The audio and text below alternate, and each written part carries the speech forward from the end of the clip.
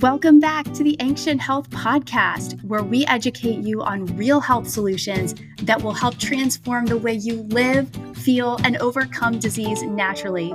I'm your host, Courtney Bursage, along with Dr. Josh Axe and Dr. Chris Motley. We're so happy you've joined us. Let's dive into today's episode. Hey guys, welcome back. You're listening to the Ancient Health Podcast. My name is Courtney, and you are joining me for a mini episode. It's a mini episode Friday. I hope you guys enjoy these. I try to think of them as little bite-sized pieces of information, and my hope is that in 10, 15, or 20-ish minutes, I can give you a couple of small little bite-sized pieces of information that will help your decision-making power when it comes to your health. There's so much information that's out there, but I want to bring you, and I know Dr. Motley does too, so we tag team on this, relevant information. That way, when you hear about things, or maybe you're faced with a decision, you feel like, hey, I remember this one thing from this conversation. And that's what we're here to do today. Today, what brings us here is the conversation of natural flavors. So you've likely heard about natural flavors, or you're at least familiar with them on the back of packages of food that you're buying at the grocery store, maybe for your family, for meals. We always think natural flavors, we have no idea what that means. We assume it's air quotes natural, maybe that it's good for us. But what does it actually mean? Because if you're in the natural health space, we've been kind of following along, you may think, oh my gosh, this is terrible. Natural flavors means it could be anything. And you wouldn't be wrong in that initial assessment. But what we don't often understand is the natural health products. So the products that we're buying, these are the things that I'm even looking at, things that are like snacks or a chocolate bar. There is some type of processing involved. Even the ones that are seemingly healthy or labeled as organic, I often wonder, are the natural flavors listed on the back something that I should be a little bit more concerned about? Is it alarming? And then how do I know what that even means? So we're going to talk about the standards of natural flavors so you understand it from a regulation standpoint, but also really looking at the products that exist today, how you can have a consumer eye kind of really being able to discern whether or not a product would suit the standards that you have for your health. So let's just come out of the gate and define what a natural flavor is. And this is how the FDA defines it. The term natural flavor or natural flavoring means the essence, oil, oleoresin essence or extractive, protein hydrolysate, stick with me guys, this is a long one, distillate or any product of roasting, heating, or enzymolysis, which has the flavoring constituents derived from a spice, fruit juice, vegetable juice, edible yeast, herb, bark, bud, root, leaf, similar plant material, meat, seafood, poultry, eggs, dairy, or fermentation products thereof, whose significant function in food is flavoring rather than nutritional. That really leads us to a good starting point here, which is the purpose of these natural flavors is to enhance the flavor. That's why it's always in the other section. You know, you see the box on the label of a product and it'll have the macro breakdown, carbohydrates, fat, fibers, insoluble, all of those things. And then it will say other ingredients. And that's usually where you see all of the processing chemicals or solvents or preservatives. And then there's the flavoring component. Now we may think, well, this is kind of insignificant. Isn't that negligible? It's such a small amount. You know, is it really harming our health? And that's a good question to ask. Because what we look at when we put things in our mouth every single day, a lot of times it's a lot of foods that have been processed. And it's kind of a compounding effect. So if you've got a number of these natural flavors, and what we're going to find out here is that one natural flavor is not just one extract of a natural raw material. It could, in fact, include hundreds of other chemicals that are involved in the processing and the extraction of what was originally a natural flavor. I think it's important to note here too that there is a great amount of money, resources, and planning that goes involved in engineering these natural flavors for food products, because how a food tastes is largely determined by the volatile chemicals in the food.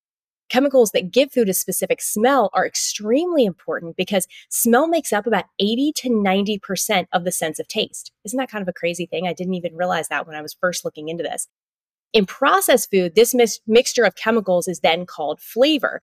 The same mixture of chemicals would be called fragrance. Okay, so this is kind of like an analogy. It would be basically called fragrance if it were found in a cleaning product or something you were using as a personal product on your body. The difference between the two is very, very small. And the companies that produce these secret mixtures are actually, they're very same, much the same. They're very, very similar. Isn't that kind of crazy? So there's not a whole lot of difference when we're talking about natural flavors going into your food as the same kind of thought process and engineering process that goes into the things that are going on your body or you're spraying or you're cleaning with, things like that. Now, food products are flavored to increase sales. Bottom line, it's driving revenue. And what they do is they want to have a bolder taste. They want to use these added ingredients to have a stronger, bolder taste. And then they also want the taste to last a little bit shorter, because what does that then result in? It results in you eating more, which means you're going to buy more, which drives their revenue up. Their profits go through the roof. So they will spend these, big, large companies, mega food, will go out and hire teams of scientists to engineer these flavors to get you to consume more. So that's something to think about too. In a lot of these foods is that the natural flavor is not necessarily just there for the sole purpose of adding and enhancing the flavor. It's to create an addictive component. So the addiction is what's going to drive their business, your addiction to their food. So know that that is very much a fundamental part of the business element that a lot of us just think we don't actually understand, or we don't even think about. I'm not going to the grocery store thinking about everybody taking my money. I went to the grocery store because I need to get some food for my kids. I need to be able to make lunches and dinner and things like that. But just know that there's a lot going on behind the scenes that you may not be aware of that does actually impact your health. Here's what we understand about flavors. Flavors are complex mixtures that sometimes can comprise more than 100 different chemicals. So the chemicals, like I said, are a part of the manufacturing process. They're things like solvents, emulsifiers, flavor modifiers, and preservatives, and they oftentimes make up to 90% of that ingredient of natural flavor. So it's predominantly chemicals and preservatives and very, very little of the natural raw material of the source of flavor.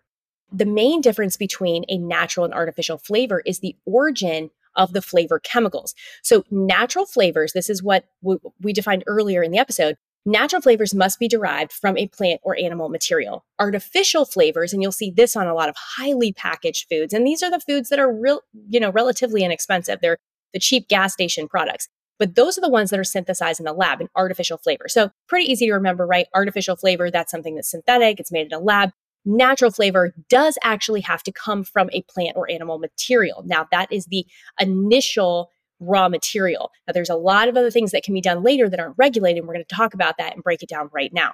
It's important to note, too, that there's over 700 of these flavoring chemicals for the artificial flavors that are what we call GRAS, or generally recognized as safe. That is a lot of different chemicals, and they can be used in any volume or combination, meaning there is no limit on the amount of different chemicals that can be combined to create one ingredient of a natural or artificial flavor. What may surprise you is that in some cases, natural flavors aren't actually all that different from artificial flavors in terms of the chemical composition and the health effects. Because a lot of times the natural flavors, in order to get it where they want from a natural, real substance to what it shows up in your food, there are so many different chemical processes that happen that it ends up being more of a chemical soup. It literally looks no different than the ones that they're just making in the lab, because they're oftentimes using all of the same chemical extraction processes. So at the end of the day, what started as something that was maybe natural, the end product looks a lot similar than the synthetic one. So if we're looking and comparing apples to apples, the outcome and the impact on your health might look a lot more similar than you would initially think.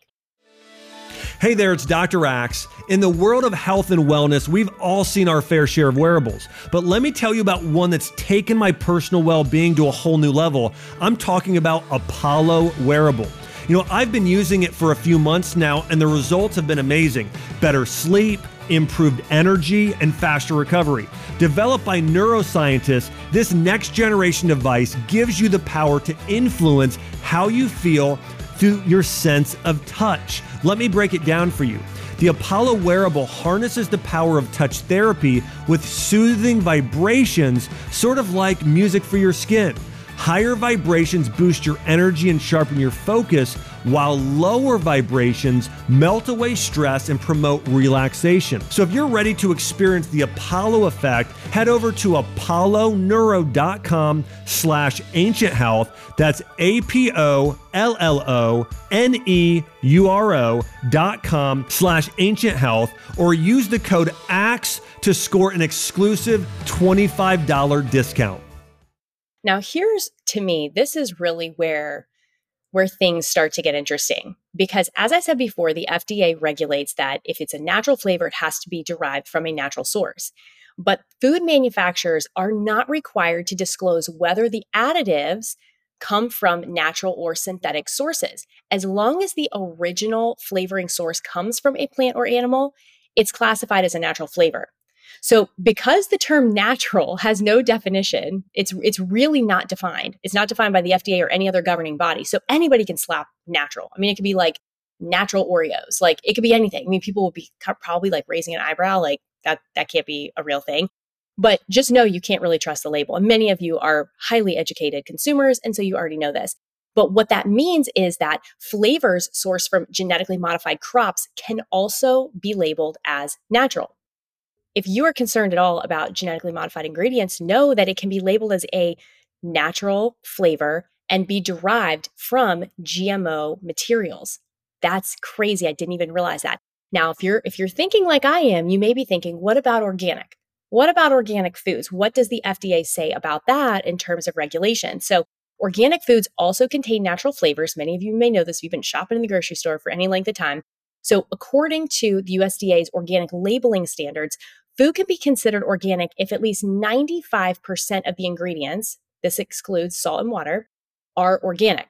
So pretty much the natural flavors in food with an organic seal or an organic label may not have been sourced organically. And I would venture to bet that most of them haven't, because they can hit that 95% threshold because, right, these tiny little, extra flavor ingredients, they're not making up a huge portion of the food. They're not contributing to the nutritional load. They're just there in a very small amount to tweak the flavoring aspect of it.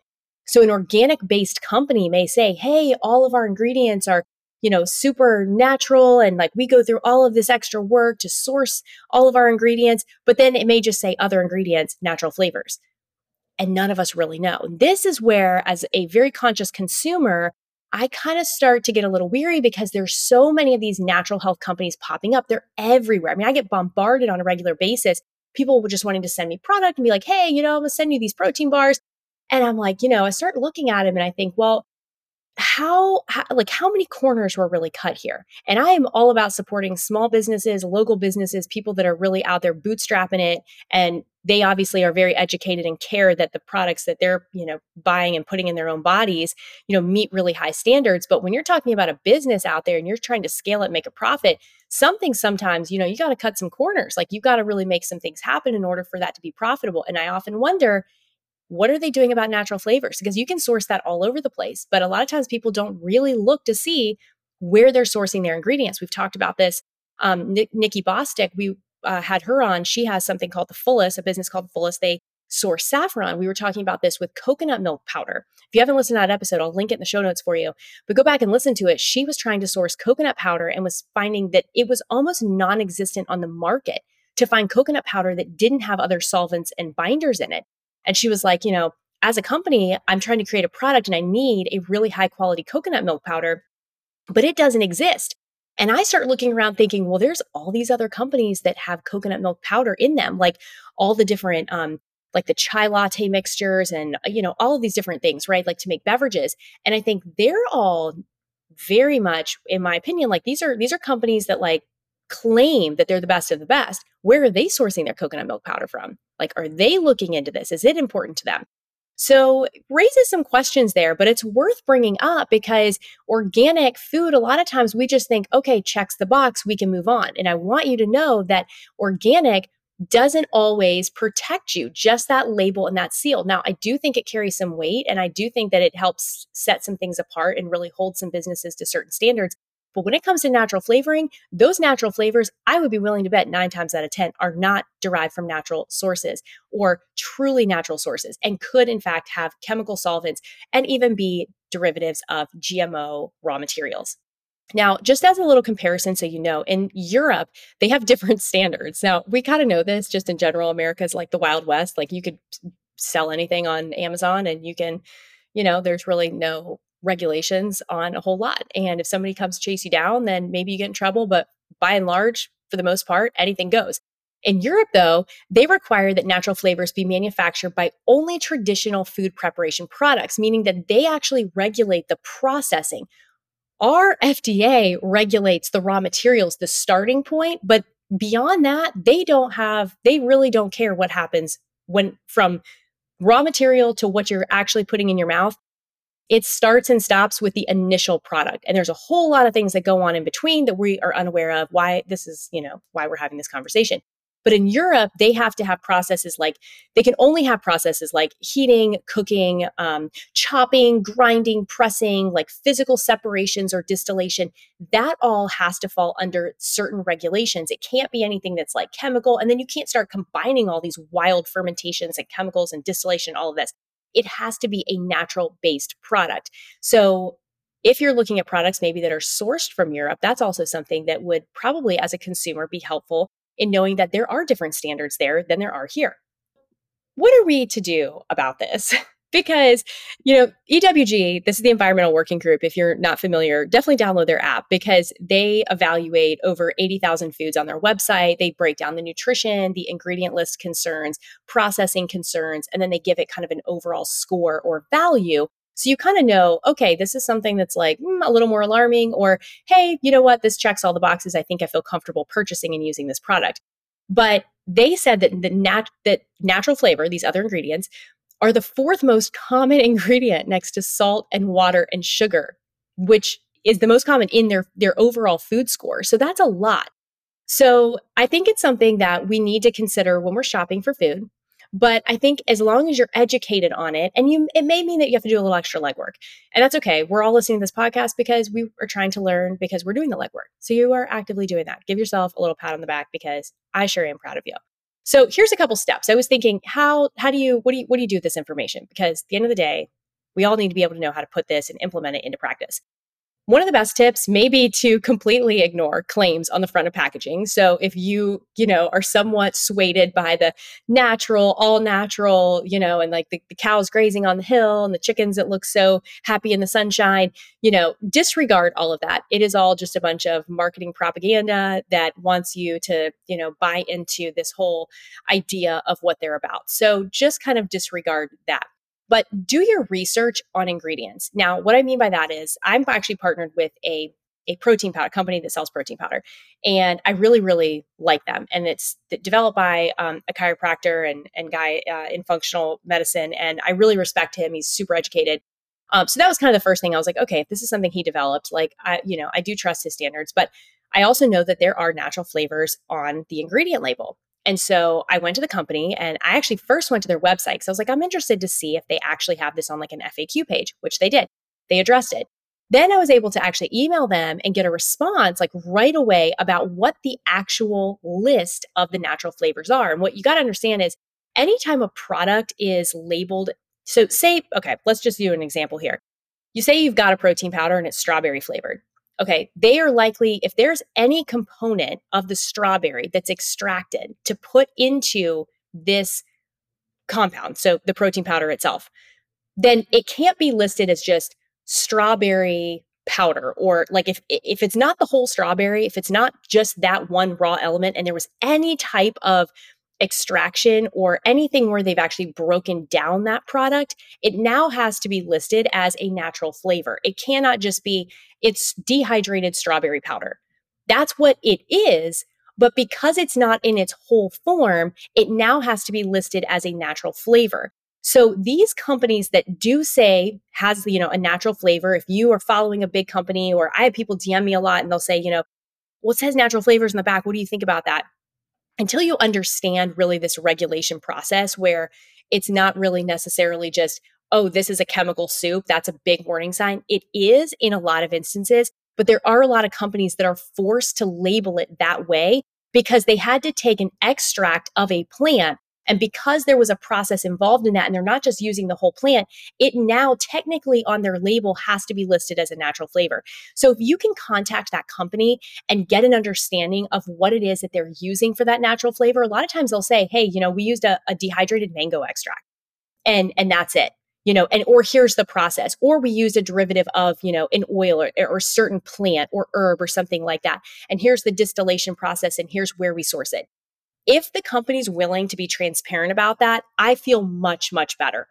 Now I feel like, okay, they actually know what they're doing and they care. They're not just third party buying it from some vendor just so that they can get that one flavor. So now their product is complete. So that would be my challenge to you. Really don't hold a lot of the labeling on the front of the package with any high regard. Do some research on the companies that you are buying from. If they're not transparent, if they don't know, that to me is a little bit more alarming because I feel like, well, they obviously, they're not doing their end of the deal in sourcing the best ingredients.